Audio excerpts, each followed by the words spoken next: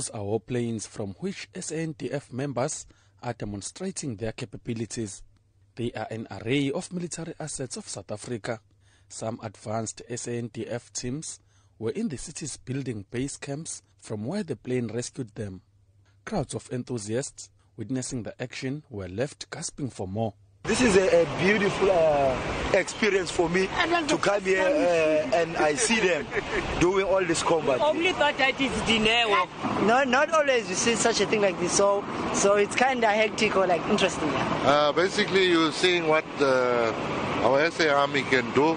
The services of the Defence Force taking part include the Army, Navy, Air Force and the Military Health Services.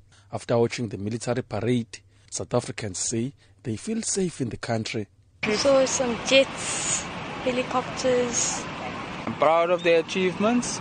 They make me feel safe. It's good to see, like the activities in the air and all that, what they're doing and all that.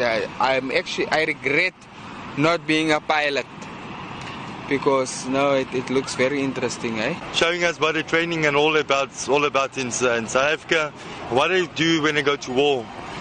It's a wonderful thing to could state. Major-General Vuyo Nobanda, who is appointed commander of all SANDF forces at Armed Forces Day, says the demonstrations are aimed at showing citizens how safe and protected they are. All the services display their capabilities. There will be people who are going to be talking about career management and how to join the Defence Force.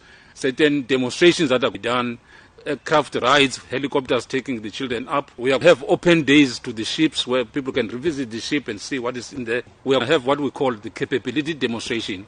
This is a live exercise where we demonstrate how to do rescue from the helicopters, from the sea, conducted at the beachfront. This is part of the build-up to the main event, Armed Forces Day, celebrated with military exercises on land, sea and in the air to show off their state-of-the-art equipment to the civilian population it protects.